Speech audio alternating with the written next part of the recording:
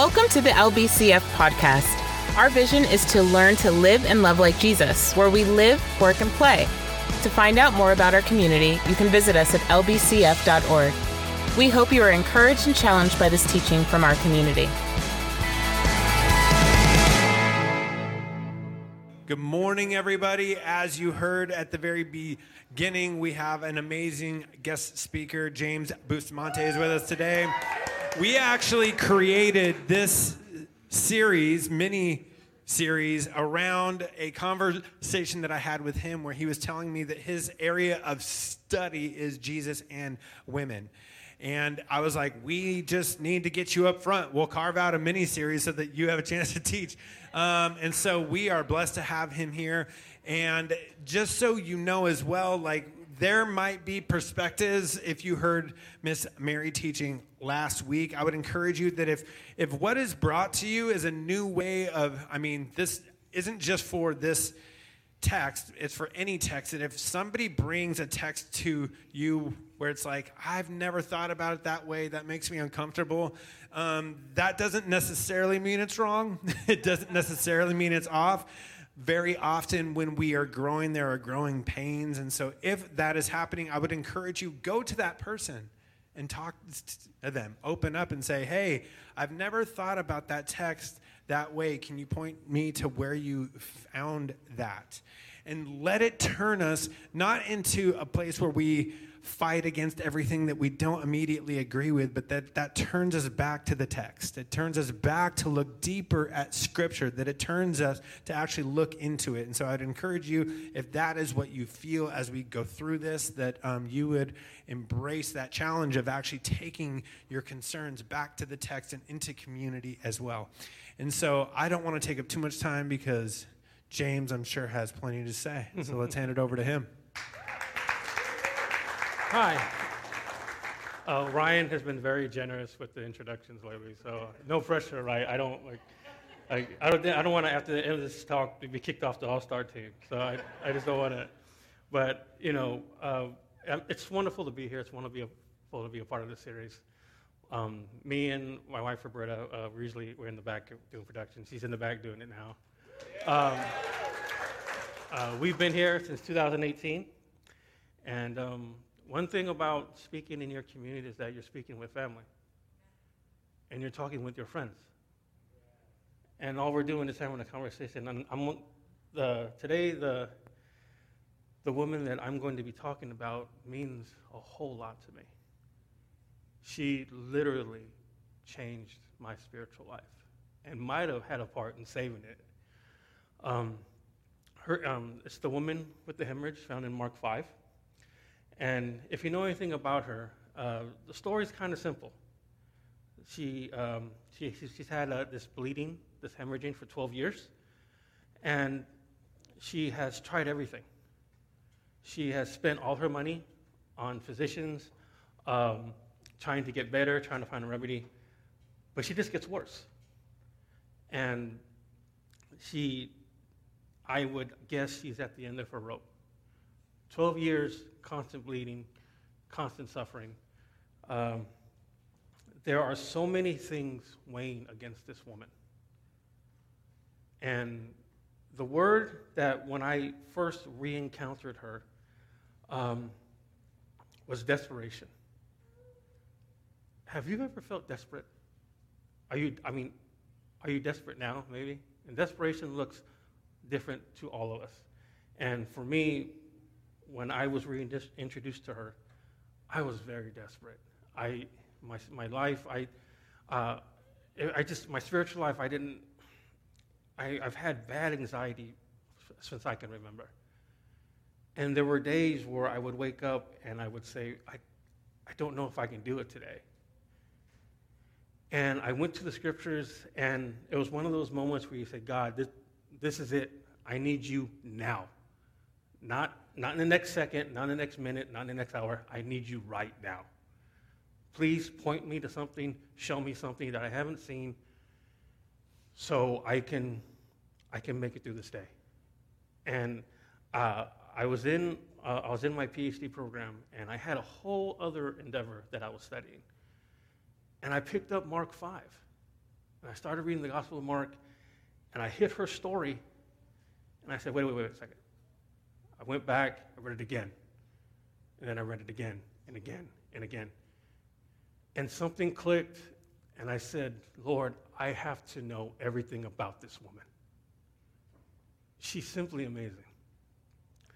And she matters a whole lot to me, and by the time we're done talking, I hope she'll mean a lot to you too.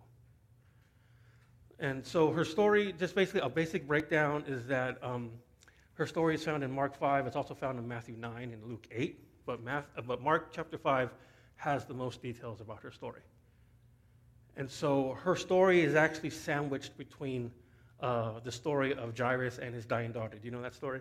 You remember that story? And so Jesus, and for quick context, remember starting in Mark 4, verses 34 and 41. Remember, Jesus, he's on a boat with his disciples, and a storm hits. And throughout this whole context, Mark 4, going into Mark 5, there are storms. There is chaos. There is desperation littered through this account. And Jesus calms them all. But it is the story of this woman, it's the account of this woman who has the faith that nobody has. She has the faith that the disciples are supposed to have. She has the faith in the episode of the Gerasene demoniac that we'll cover real quick, that when the townspeople find out that Jesus has healed this demoniac who's had a soul storm, a storm in his soul, the townspeople, instead of coming to faith, they become afraid and they ask them to leave. And then you have the account of the hemorrhaging woman, and then you have the account of Jairus and his daughter. So Jesus is coming back to the east side, to the west side of the Sea of Galilee, and as soon as he hits the seashore, this mob hits him. So this village that he was in probably had around 1,000 people, but they probably wouldn't have been all on the seashore. But there's a big group. There's a couple hundred possibly, and then there would have been. They live in an honor and shame society, so they would have came up. There would have been a meal. There would have been conversation, maybe some foot washing. And Jairus, who has a desperate plea, says, "My daughter is dying. Please come save her." And so he rushes, he cuts through all these people, and Jesus agrees, says, "Sure, I'll come with you."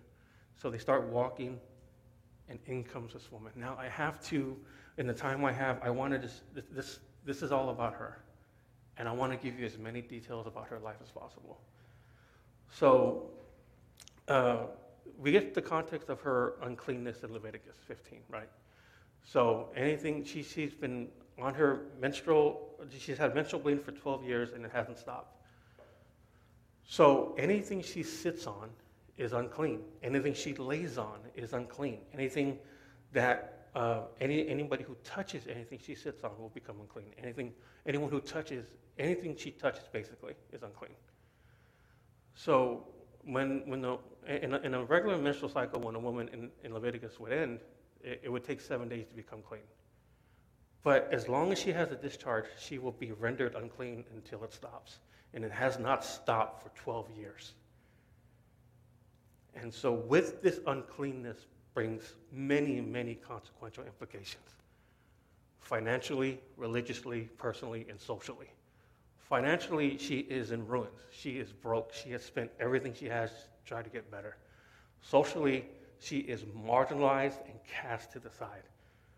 So in her story, we can have this intersection of oppression and marginalization and desperation.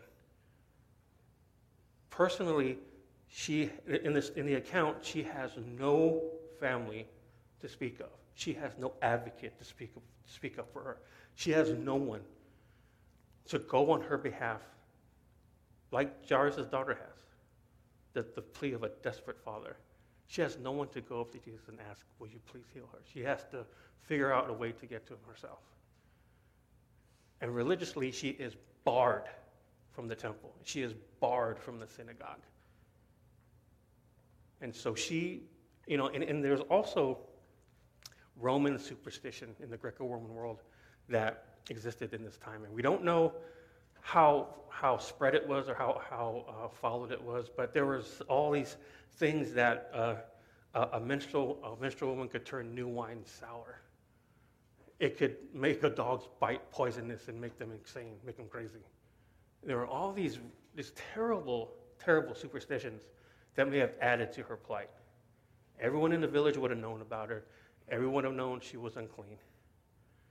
I mean, 12 years, I imagine her condition, her appearance, it would be quite a sight. And so she, in her uncleanness, in her brokenness, in her isolation, hears that a great healer is here, hears that Jesus is here. And this is where her story takes an amazing, courageous turn. She shows tremendous risk to try to get to the one who can save her, who can cure her. She must try to get through this crowd.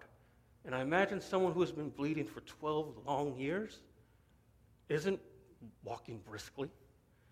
I imagine she's limping. She may have been crawling. A lot of images, a lot of mosaic art shows her crawling and reaching out to touch him. So she says, she makes a decision. She says, if I can just touch his clothes, I will be healed. And so she sets off. And what I am inviting us to do right now is, if you will be willing to walk with her, can we walk with her? We are walking after the Savior. And there are many of us, perhaps all of us in our own ways, walking after the Savior now. In desperation, maybe in isolation, in sadness, in sorrow, knowing that Jesus is the only one who can relay a healing touch on us. So we walk with her. And she touches him. She gets through this crowd, knowing that if whoever she touches on the way, she will render unclean. And with this is a tremendous risk, because if people find out that she is here in the crowd, touching them, she can be in a whole other world of hurt. She could be banished from her village, kicked out of her society, perhaps even worse. There are some traditions that said she may have been stoned if she was found out. But she's taking a very tremendous risk by herself in a patriarchal society that was unkind to women in general, but to women like this, I can only imagine the consequences she would have faced if she's caught. And so immediately, she feels this blood flow stop. And the interesting thing is at the very same time, Jesus feels power leave his body. Now, when I would read that word touch, I go, what's special about this touch? There's got to be something special about this. Because remember when he stops and he turns around and he says, who touched me? And the disciples, they're like, well, you're in a big crowd. Everyone's kind of touching you. I mean, I don't know why you're asking that. But we know Jesus, right? We know Jesus knows things that others don't. He knows things supernaturally somehow. Well, we know how he knows it. But there's no account in the text that tells us that he knows who touched him. Jesus says, who touched me? I happen to believe he knows. And he wants her to come forward. And he wants her to be seen.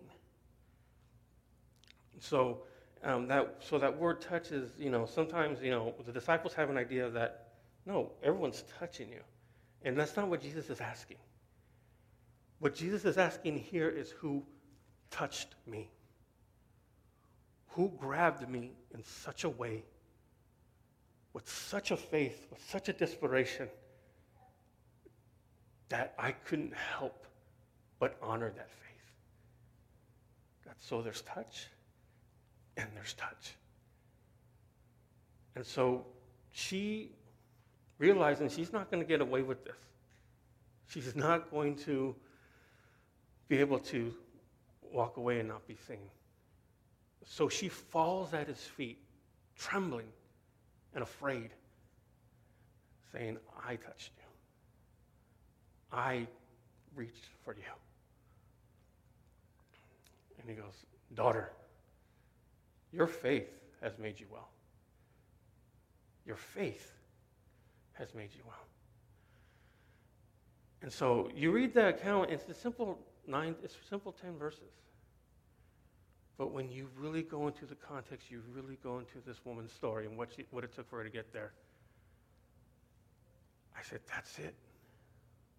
In my time of desperation, I said, that's it, Lord, that's what I needed. I said, I need to reach for you. And I don't need to not only just praying, but just this desperate, you are the only one that can save me now. And in this woman's case, she knew. She, like Jairus' daughter who was on death's door, who was dying, she's also dying and needs to be healed just as bad. Jesus was willing to heal 2 daughters that day. And with this pronouncement of daughter, she is restored into a community that was always hers. It always belonged to her. But by these rules that cast her aside for 12 years. You know, we went through this pandemic and there was a rise in anxiety and fear. And it was hard to be away from loved ones for a year, 2. There was no one for this woman for 12 years. And so when I finally got how incredible this woman was, I scrapped my entire doctoral course. And I said, I must thank her. I must show her. I must do my part to honor someone. I've had many, many women, spiritual giants in my life. My mother, Roberta, who have been a rock for me when I didn't know if I could see the next day. Now, I don't mean to sound like I was suicidal, but it was a desperation that I had never felt before.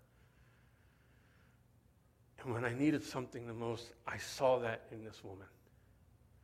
Now, remember I mentioned context, right? So if you can come back with me to Mark 4 real quick. And Jesus and the disciples are on the boat. They're going to the east side of the Lake of Galilee, Sea of Galilee. It's unclean. Remember, this is where the Gerasene demoniac is. But before they get there, a storm hits. And the disciples become deathly afraid.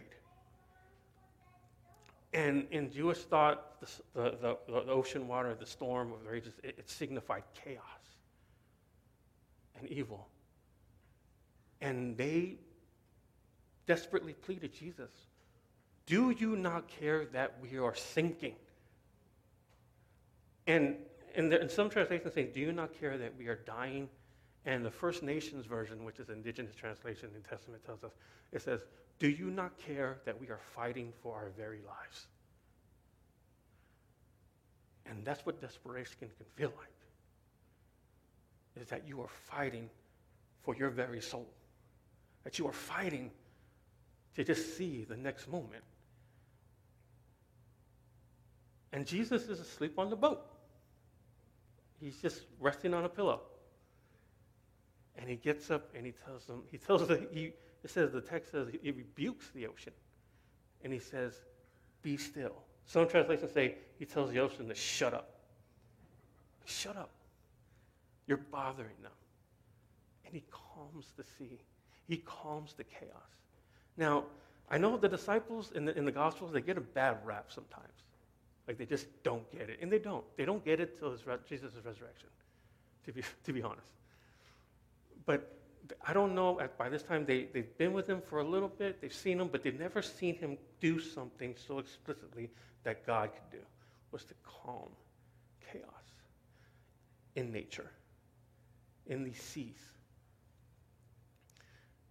And so instead of having this faith, or this building of faith, they become afraid. They're afraid. They say, who is this that even the seas and the waves obey him? And when you take a step back, you sense that there's a little failure on the disciples' parts. That it should have grown in faith, and it didn't happen.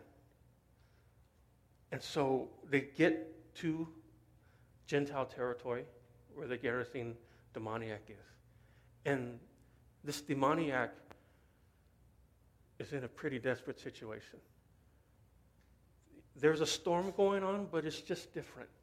It's the storm inside. It's the storm of the soul, where it's raging in him.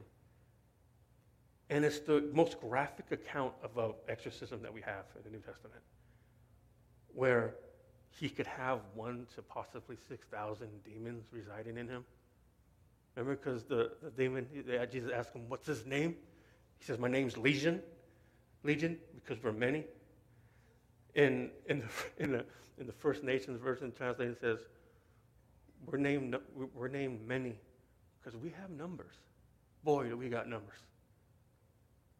But of course, that's not going to faze Jesus, right?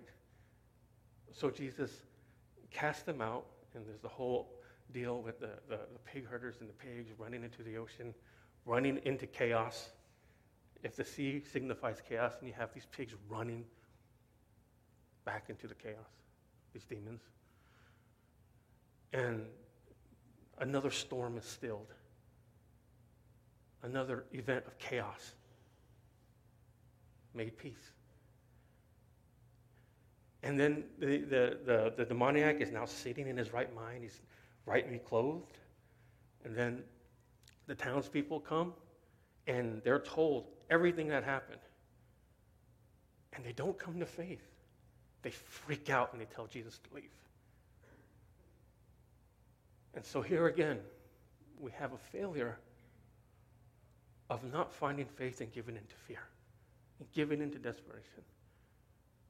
And then that account, we're coming back to the west side of the Sea of Galilee, back to Jewish territory. Jesus, as I said earlier, gets on the seashore, is mobbed by this village, and then you have the plea of a desperate father. And a synagogue leader drops to his knees and says, my daughter is dying. My daughter is dying. Can you please do something? All you need to do is come and touch her. And so they go on their way, and then this wonderful, magnificent woman makes her appearance. With all her uncleanness, the only identity she has is her shame. She is unnamed and unable to approach Jesus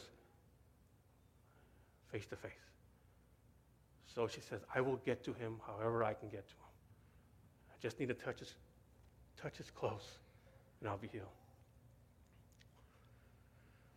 And so this woman, despite the failures of the disciples, despite the failures of the townspeople to come to faith, she does what they don't do. She has in mind that she has the faith that this person can make me whole, can heal me, and I will go to him.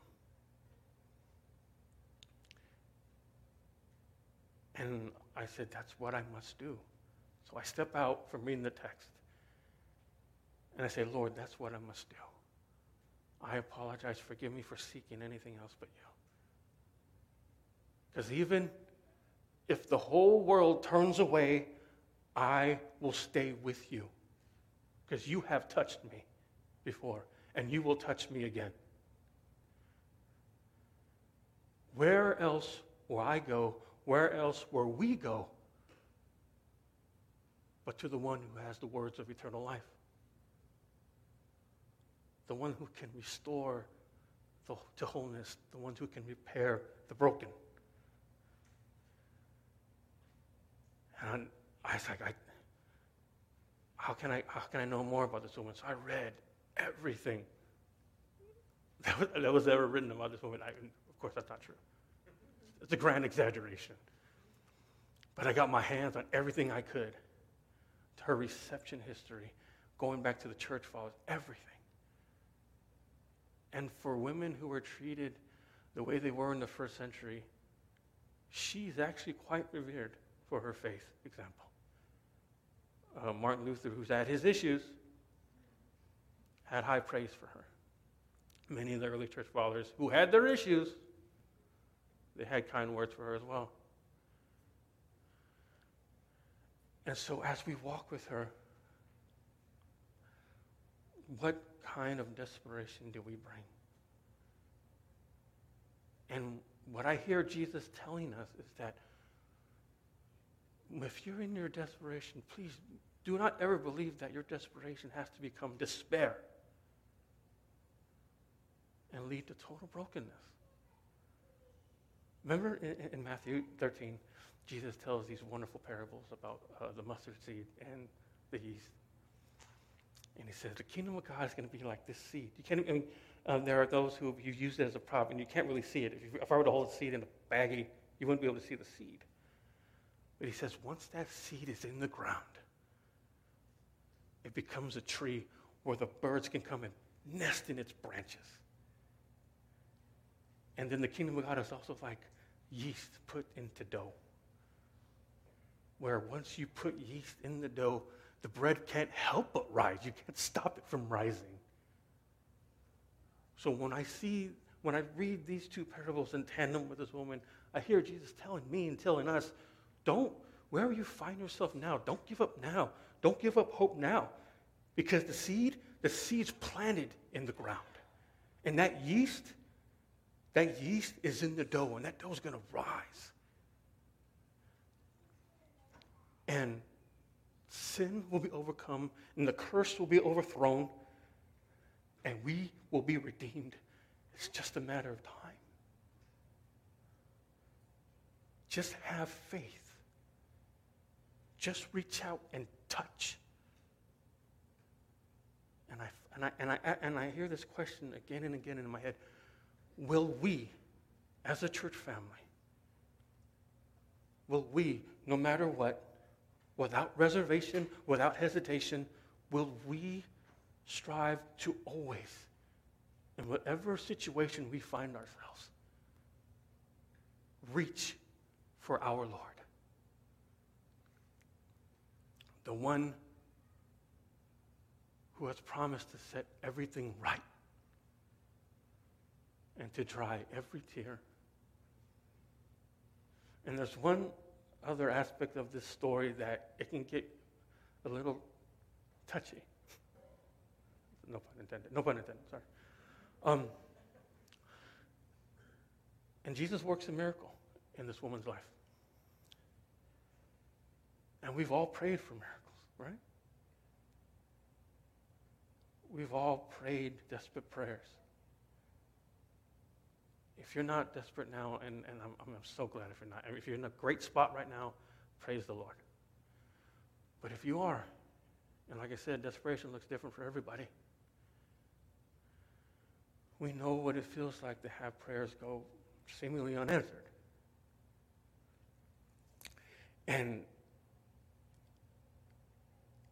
that has kept me up at night, just speaking with God, with our God, right, in the darkest, in the silence of the night. And I don't understand. And I believe that this text, it describes what happened, doesn't prescribe what happens. But then that also reminds me of another great story. Remember that story in Daniel chapter 3 of King Nebuchadnezzar and Meshach, Shadrach, and Abednego in the fiery furnace? Where King Nebuchadnezzar builds this really giant gold statue of himself, and he says, at the sound of the music, I want all the people in the land to drop and bow down to this statue and worship me and my gods. And these three say, that's not going to happen. And so the king gets word, and he brings them, those three there, and he goes, will you? I've heard that you're not going to do this. Is this true? He goes, yes. He goes, King, and the words, the incredible words, says, King Nebuchadnezzar, know this, that the God that we serve will save us from your furnace. And the next sentence floors me. But even if God chooses not to, we will not bow down and serve your gods and worship your image. And he's not too happy about that.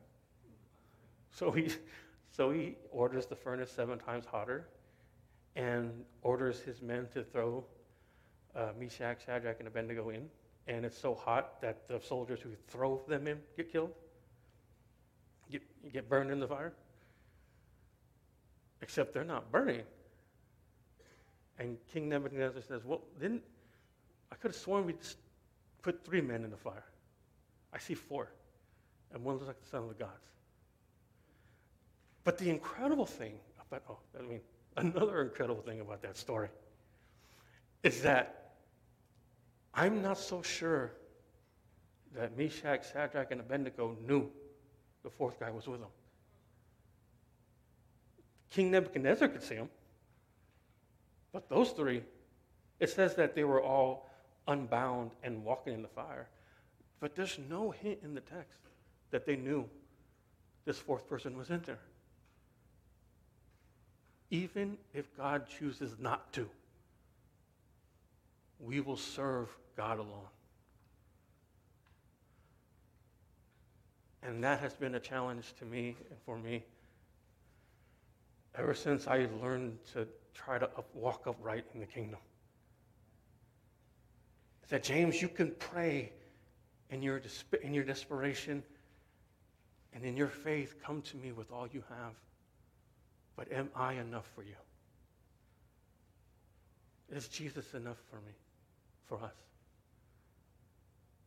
I know there are many brothers and sisters praying for a miracle right now, and I petition God, just answer them. Just do it. Heal that person. And I don't know, I can't say why. I'm not going to pretend I'm not going to try to make up something to tell you why, like I know why. But I do know that God is good and God is faithful. I felt it, I've seen it in others. And so, to be able to walk, there's one big, huge part of the woman's story I can't relate to. But I can relate to that desperation. I can relate to wanting to walk, limp, crawl, and touch the one who can heal everything. So I implore, I beg, I plead, all of you church family, that if you are ever feeling like that, if you're feeling like that now, do not do this alone. Reach out. Touch the Savior. Reach out to others. I beg you, don't do this alone. Don't do this alone. Psalm 102, and I cry out, Lord, hear me when I call. Don't turn your face from me. Answer me quickly, speedily, please. We all know that, right? We all know that prayer, right? I want you to know that even if answers don't come to any of us anytime soon, that we are for one another, that we are here for one another, that we bear each other's burdens. And like I've said already, burdens and desperation looks different for everyone. And I asked what it may look like for you. For Jairus, it was the plea of asking the one who can heal him to heal her daughter. And another great thing about that story real quick is that when the woman interrupts Jairus and Jesus walking to his daughter, I imagine Jairus is pissed off right now because this woman's miracle has cost his daughter her life. And you could sense the grief starting to build. And Jesus turns to him and says, don't be afraid. Don't fear. Just have faith.